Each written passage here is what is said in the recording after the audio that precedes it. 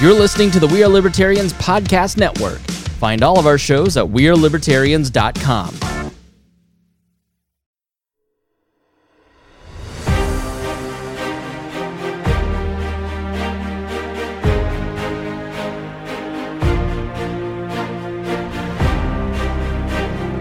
As a nation, we have an important question to answer. How much do we really know our own heritage? Was America founded by a group of old white men? Or has our story always been diverse? Were we able to deal with the injustices of our past through malice and vengeance? Or did we strive towards a higher ideal? Was the United States founded upon oppression and injustice, advancing one people at the expense of another? Or did the founders actually mean what they said when they wrote that all men are created equal? Most importantly, will we continue to build a nation on a false narrative? Or is it finally time that we realize that the story of America is the story of all of us? As time has passed, America has faced many trials and hardships over the years. We have constantly strived to overcome our faults and failures. It is that effort to overcome that defines us, not the mistakes that we have made. Our heritage is one of an expansive liberty, not a crushing oppression. These are the stories of those who fulfilled the promise of America. Their legacy is our heritage. The only question is, will we live up to it?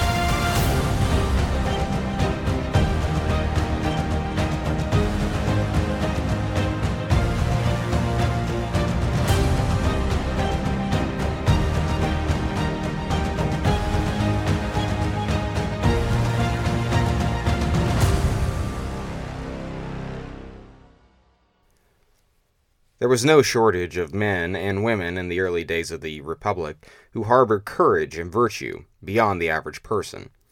As 56 men signed the Declaration of Independence in 1776, they risked their lives, their fortune, and their sacred honor in defense of liberty. Although many of them never had to face the consequences of that risk, some indeed did.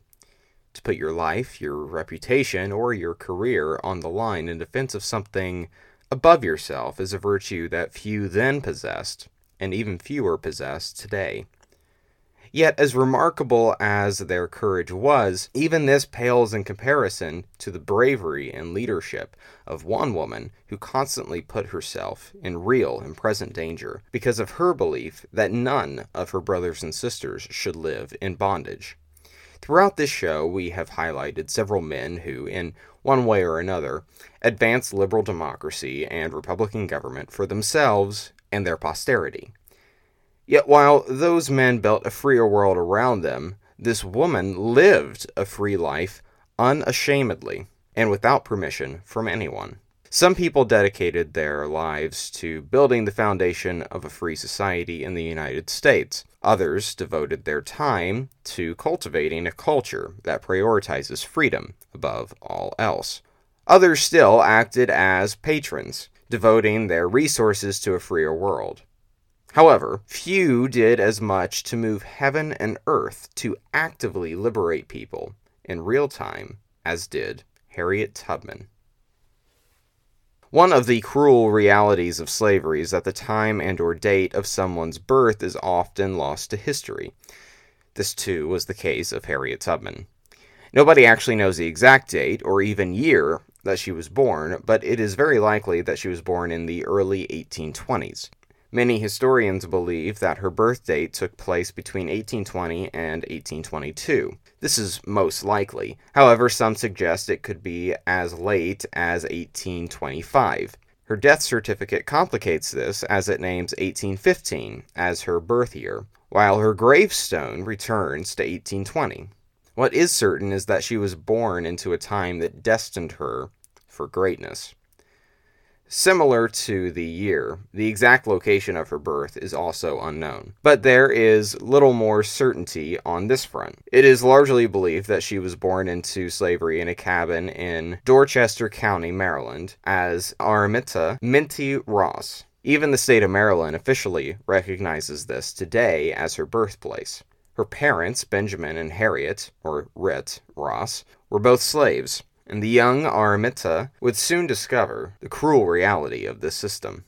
As a child, Minty was often hired out to various slavers across Maryland to help lift productivity where it was deemed necessary. Many of these slave masters proved to be particularly cruel and would often beat her senselessly as a little girl. In one instance, an overseer caught and began to punish a fugitive slave. As the then 12-year-old girl watched the overseer proceed to beat the slave relentlessly, her sense of justice overcame her. The overseer then proceeded to grab a heavy weight that he was then going to use to strike at the fugitive slave, and the young Minty sprung into action. She stood in between the two as a block to the blow, but it came at a great personal cost. As she would later recall, the weight broke my skull. They carried me to the house, all bleeding and fainting. I had no bed, no place to lie down on at all, and they laid me on the seat of the loom, and I stayed there all day and night.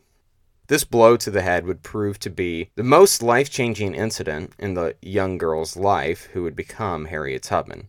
After it happened, she would suffer from occasional episodes of seizures and deep sleep throughout her life. More importantly, however, she began to highlight instances that she believed were visions from the Almighty.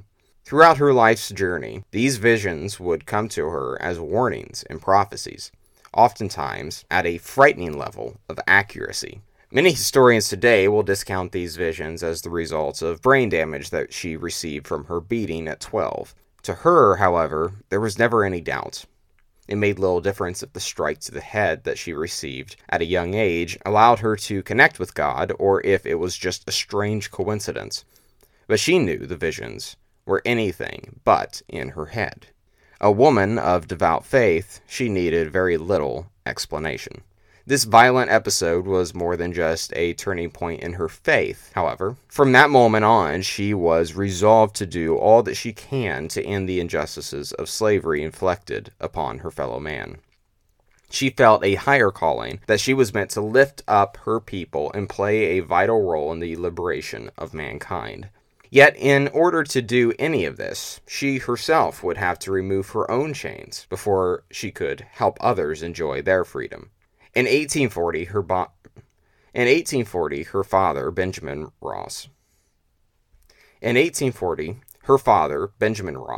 was freed after the death of his master. His master promised to manumit Benjamin when he turned 45, and although he died before he could fulfill that promise, his son followed through. This promise did not extend to all the Ross family, however. His wife and daughter would have to continue to live in slavery. He continued to work for the family of his former master after his manumission in order to remain close with his family and to find a legal means to free his wife and daughter. He hired a white lawyer to investigate the actual legal status of the remainder of his family. Interestingly enough, what he discovered is that the late master had ensured that not only would Benjamin be freed, but so would Rit and Minty. Nonetheless, the son of the former master refused to acknowledge their legal status as free. He kept them as slaves, and there was very little at that time that anyone could do to challenge him. In 1844, Minty Ross became romantically involved with a free black man named John Tubman. They soon married, and she took on his last name, becoming Minty Tubman.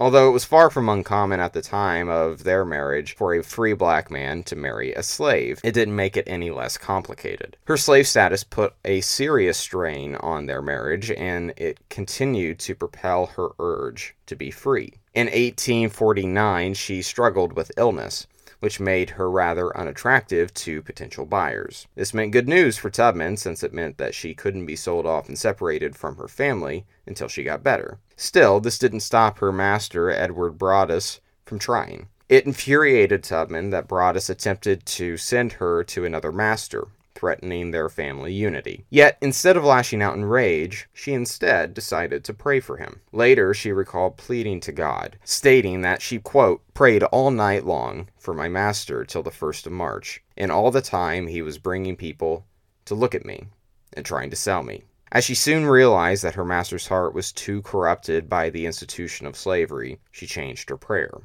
She explained that, at the 1st of March, I began to pray, "Oh Lord, if you ain't never going to change this man's heart, kill him, Lord, and take him out of the way." 1 week later, Edward Broadus died on March 9th, 1849. While her prayer seemingly was answered, it wasn't exactly the way that she expected. The death of her master only led to a young plantation administrator who couldn't handle the volume of slaves that she now possessed. She scheduled a lot of them to be sold off, including Tubman. It was common in slave states for plantations to try to downsize after the death of the owner in order to make operations more manageable for those left behind to tend to them. It was at this moment that she felt as if God were telling her that if she wanted her freedom, she would have to seize it without delay. There was a very narrow window in which she needed to flee before being sold off, and flee she did. However, complications were quick to arise. The biggest trouble that occurred was that of her husband, John, having no intentions to join or encourage her escape. As she made her plans and discussed them with John, he called her a fool and suggested that he was satisfied with his current arrangement. Keep in mind, again, that John was already a free man, unlike his wife. Perhaps he feared getting caught aiding her in her escape, thus risking enslavement for himself. Perhaps he simply wanted to take the easy route over the just route. No matter, John Tubman would be of no assistance to his wife's escape.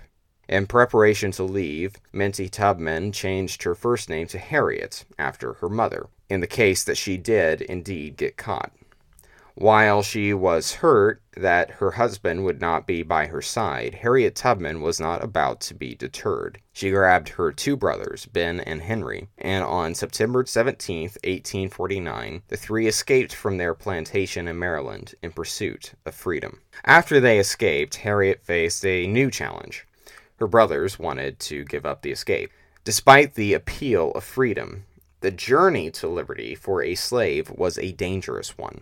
No matter how bad life on the plantation was for a slave, the threat of being caught escaping was all but certain to make matters worse. Punishment was usually severe for runaways, often including a lashing or beating to instill fear in the slaves so that they would never attempt to escape again. And that was potentially a positive scenario. It also wasn't uncommon in those days for a runaway slave, or even a free black person, to be surrounded by a racist mob and lynched from a tree. The threats surrounding Harriet Tubman and her brothers were severe. As for her brothers, it proved too severe. They both decided to turn around and go back to the Maryland plantation. Matters were different for Harriet, however. Despite the dangers that surrounded her, not just as a runaway slave, but as a black woman as well, her passion for freedom burned far too hot to be deterred by what-if scenarios. She used the Underground Railroad network of safe houses to aid her escape north. The first ally that she found was an unnamed white Quaker woman, who sheltered her one of the nights of her journey. Her house was one of the many safe houses across the vast network to aid fleeing slaves in both the North and the South. Harriet was able to rest her head there, and by the next morning, the Quaker woman gave her instructions on what to do and where to go next. These instructions proved to be vital as she scouted across dozens of miles in Maryland. While her exact route is not known, she traveled by night, using the North Star as her guide. Eventually, she reached the Mason-Dixon line, crossing over into Pennsylvania, and into freedom. As she looked over the vast land of freedom and opportunity in front of her, she became overwhelmed with joy and emotion. She later recalled in a biography written by Sarah Hopkins Bradford that, quote, "When I found I had crossed that line, I looked at my hands to see if I was the same person. There was such a glory over everything. The sun came like gold through the trees and over the fields, and I felt like I was in heaven." Despite her joy over the prospect of finally taking her own liberty for herself, she soon made an uncomfortable revelation. In Bradford's biography, Tubman continued to explain that she was free, but, quote, "There was no one to welcome me to the land of freedom. I was a stranger in a strange land, and my home, after all, was down in Maryland. Because of my father, my mother, my brothers, and my sisters, and my friends were all there. But I was free, and they should be free." It was at this moment that she realized the purpose that she believed God had given her. Tubman's freedom was a gift by her Creator, not meant to be selfishly guarded for herself, but shared with as many people as possible. If she was going to live a life full of liberty, taking charge of her own destiny, it meant that she had to ensure the same fate for her enslaved brethren. It meant that soon she would have to return to aid the escape of her people.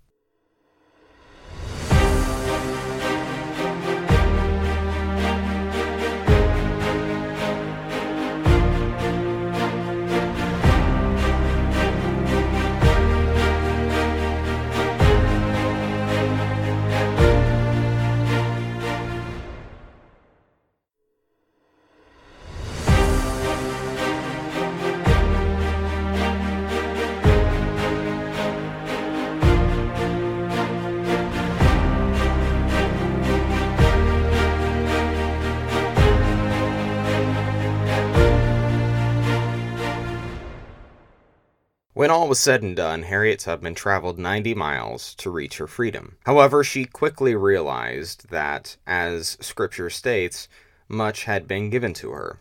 Thus, much was expected by her. Yet, while she may have claimed her freedom for herself, outside of that she had nothing. If she hoped to help her people, she would have to earn some money and some allies. She continued to travel north until she reached Philadelphia. There, she would begin to work, saving up as much as she could. She found employment in hotels and clubhouses. Perhaps one of the best things to happen to Tubman in Philadelphia, as she worked towards freeing her people, was her introduction to William Still. Still was a successful black businessman and, more importantly, a station master of the Underground Railroad. He ensured to keep records of everyone he helped in their journey to freedom so that one day he could tell their story. Still would become a valuable ally of Tubman's, as he could provide financial aid as well as institutional knowledge of the Underground Railroad.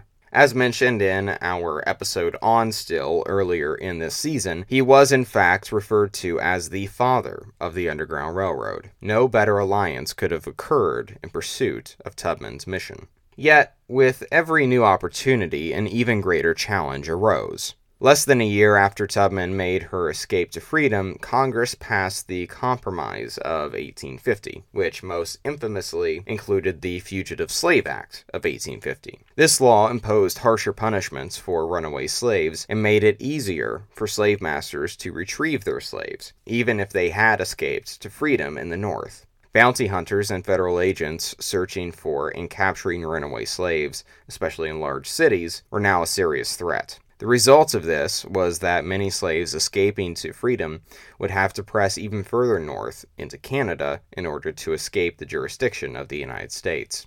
The pressure for Harriet Tubman to take action in order to save her brethren from bondage was now even more severe. Throughout 1850, she worked, planned, and prepared to start her daring expeditions to first save her family. Finally, she made her first adventure to return south to Maryland in order to start freeing her family. Thanks to the Underground Railroad network that she had access to through her own experience and with the help of William Still, she was able to successfully retrieve her niece, as well as her niece's children, and guide them towards freedom. While the Fugitive Slave Act meant that even in the North the danger of caught was a serious threat, it was still significantly safer than anywhere in the South. Helping her niece escape was a great triumph, but her work wasn't yet finished. She still had a husband in Maryland that, despite his difficulty when she first fled, she still wished to retrieve him. In 1851, she made a trek towards her old plantation to bring her husband with her to Philadelphia. However, when she arrived, her heart was broken. John Tubman not only had no desire to leave, but had no desire to continue in his marriage with Harriet. As she arrived in Maryland and confronted John again, she discovered that he was in fact remarried and no longer considered Harriet Tubman to be his wife. He was surely surprised to see Harriet not only alive, but returning to the Maryland plantation that she fled from 2 years earlier. It didn't take long for Harriet to understand that John had no intention of prioritizing her, and she once again left without him. Despite the betrayal of her husband, Harriet Tubman would not be deterred in her fight to liberate her people. She continued to return to Maryland in order to help her family escape bondage, and eventually help guide others to freedom as well. She traveled back and forth between Maryland and Philadelphia over the next decade, guiding men, women, and children of all ages towards freedom. When she returned to Philadelphia, she frequently visited William Still to provide aid and comfort in his station while finding them their next steps in their pursuit of freedom. With every newly escaped slave that Tubman brought to Still's presence, he sat down with them, pen and paper in hand, in order to capture their story.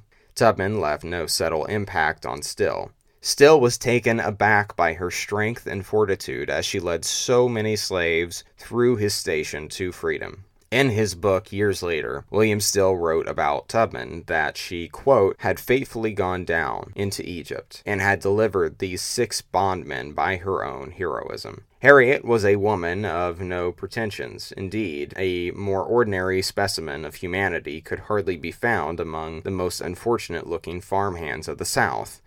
Yet, in point of courage, shrewdness, and disinterested exertions to rescue her fellow man by making personal visits to Maryland among the enslaved, she was without her equal. As Still pointed out, Tubman was no threatening-looking woman. The average bystander would be forgiven in looking at her build and her frame and thinking her to be an extremely ordinary woman. But they'd be extremely mistaken. Tubman's strength came from her spirit, her faith in her Maker, and belief that all people should be free. All people, including her family, which by this point was largely still in bondage.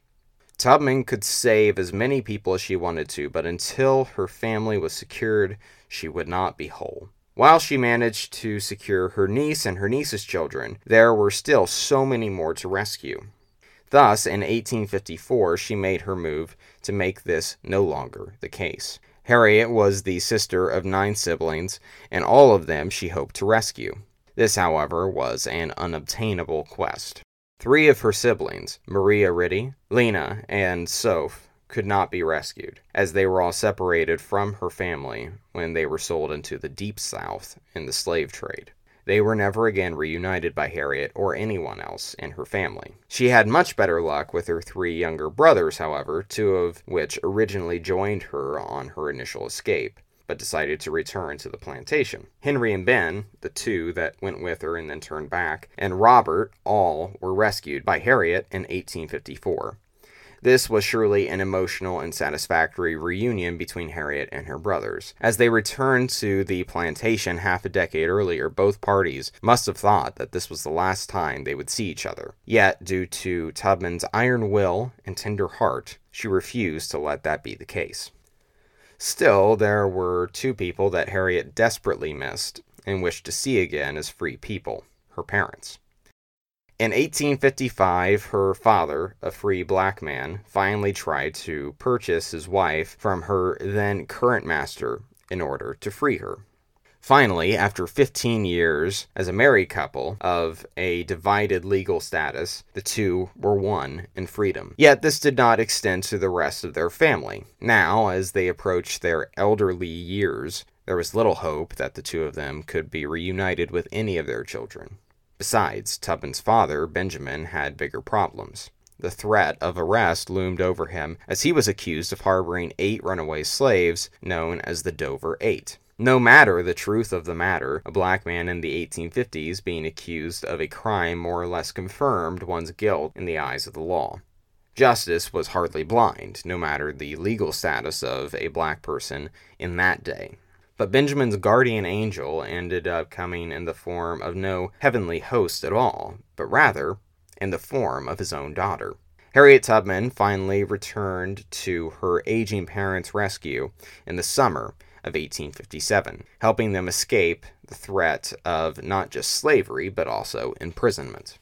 The rescue and security of the majority of her family may have been her driving motivation, but she couldn't help herself from helping even the lowliest of strangers along the way in her pursuit of freedom. As she helped dozens of people escape bondage from Maryland to Pennsylvania, Tubman became rather versatile and creative in her methods. From the time that she fled in 1849 to the day that she helped secure her parents and beyond, Harriet Tubman became rather intuitive in the way that she guided people to freedom. Some methods she picked up included simply knowing when and where to find help along her long journey north and back south.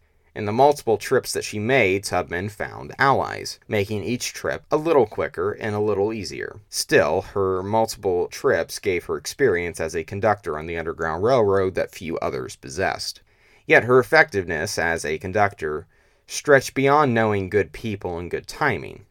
Sometimes it led her to pick up a disguise and creep around the authorities in rather unconventional ways. It wasn't uncommon for Tubman, or any conductor for that matter, to hide and pick up disguises as a man or an elderly woman during their expeditions. Additionally, over the years, Tubman adopted more sophisticated methods of maintaining her secrecy in her treks. This included using full-blown espionage tactics, such as communicating using code language, hiding in secret hideaway chambers, or even using secret passageways to escape. These methods would gain popularity in the years after slavery ended and would come to define the nature of the Underground Railroad. Sometimes, desperate times called for desperate measures. Harriet would also always carry a firearm with her in all of her expeditions, as she helped rescue runaway slaves from bondage. While she never got caught, she had every intention to use it, should push come to shove. She carried in order to defend herself and those she rescued from bounty hunters, federal agents, or the possible lynching mob that was ever present. Yet, sometimes Tubman would turn the pistol not towards the dangerous authorities who threatened their safety, but towards the very people that she was trying to help rescue. In extreme or tense circumstances, as escaped slaves became fearful or tired, second-guessing their decision to flee, Tubman would not hesitate to point her weapon at them and threaten their lives if they did not keep moving. She yelled at them things like, "You'll be free or die," if there was any doubt as to her intention. Obviously, that wasn't the outcome she desired, but she had already run a dangerous train. If any of the passengers on her operation ran into the authorities as the result of their own fear or cowardice, it would jeopardize the entire rescue mission. Dozens of slaves fleeing towards freedom could be returned to slavery, or worse, if one traveling with Tubman decided to give up and return to their plantation. That was an unnecessary risk that she had no intention of letting turn into a reality. Fortunately, the potential use of her pistol only amounted to a forceful reminder of what she was willing to do in pursuit of freedom. In total, historians estimate that her nearly decade run as a conductor on the Underground Railroad saved at least some 70 escaping slaves from their lives of bondage into a world of freedom. The exact figure is still unclear, but some estimates even place it as high as 300. No matter the exact figure, Tubman undoubtedly saved countless lives, including many of her own family. Yet, despite all of this, she was not ready to give up in her service towards freedom just yet. After the decades transitioned and the 1850s became the 1860s, the first shots of the Civil War rang out. And Harriet Tubman's fighting spirit didn't allow her to sit around and wait for someone else to win the war while her brothers and sisters remained in chains. In the beginning, Tubman lent her hand to the aid of those injured in the war or those fleeing slavery. This included providing herbal medicine to sick and wounded soldiers, helping them heal back to fair health. She also served as a nurse and maid for a time. However, she couldn't hold back for much longer. While these services were certainly beneficial to those who she helped, Harriet Tubman's spirit craved the thrill of adventure in the service of freedom. In 1863, her experience as a conductor of the Underground Railroad proved to be invaluable to the Union Army. The Underground Railroad network that she possessed special knowledge of after a decade of helping slaves escape to freedom gave her inside information of the layout of towns and communities across the South. The Union Army made her the head of an espionage and scout network, which allowed her to put some of her other skills picked up through the Underground Railroad to good use. As she went on surveillance missions, she would often disguise herself as an elderly woman as she gathered key intel about Confederate forces to help provide the Union with a crucial edge. Not only did she serve as a spy for the Union, but eventually as a soldier.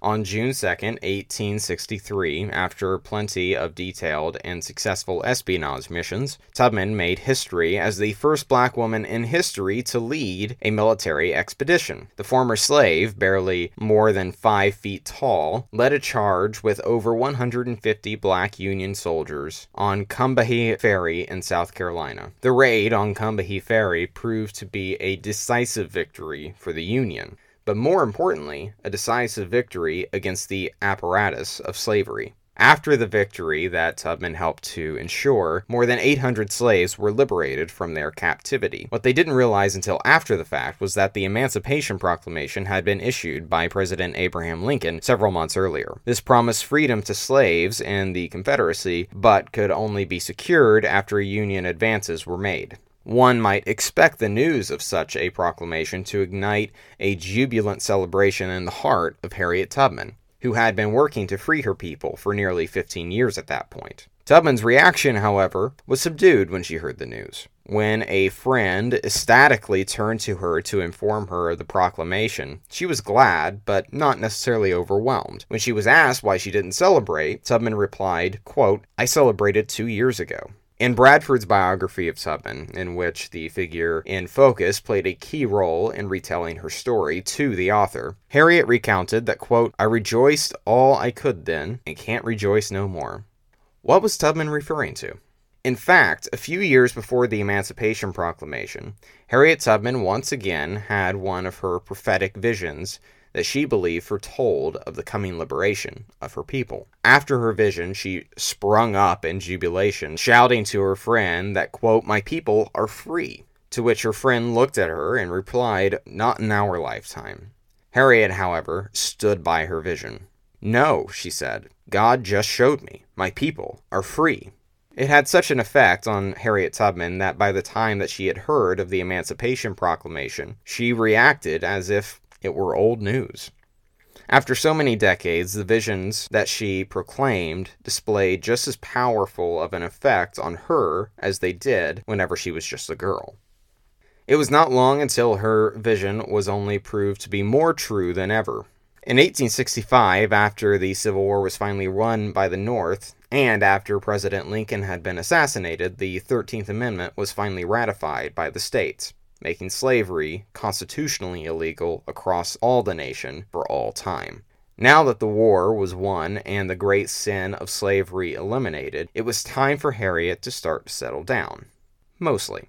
While her efforts after the Civil War were nowhere near as dangerous or as risky as they were during her days leading escaped slaves across miles of the wilderness towards freedom on the Underground Railroad, she didn't retire from helping to liberate people outright. Whenever there was an injustice prevalent or someone in need at her door, Harriet Tubman was there, ready to lend a helping hand. In 1867, just 2 years after the Civil War, surprising news came to Harriet that her first husband, John Tubman, who broke her heart by marrying another woman after her escape, had died, killed in an altercation with a white man.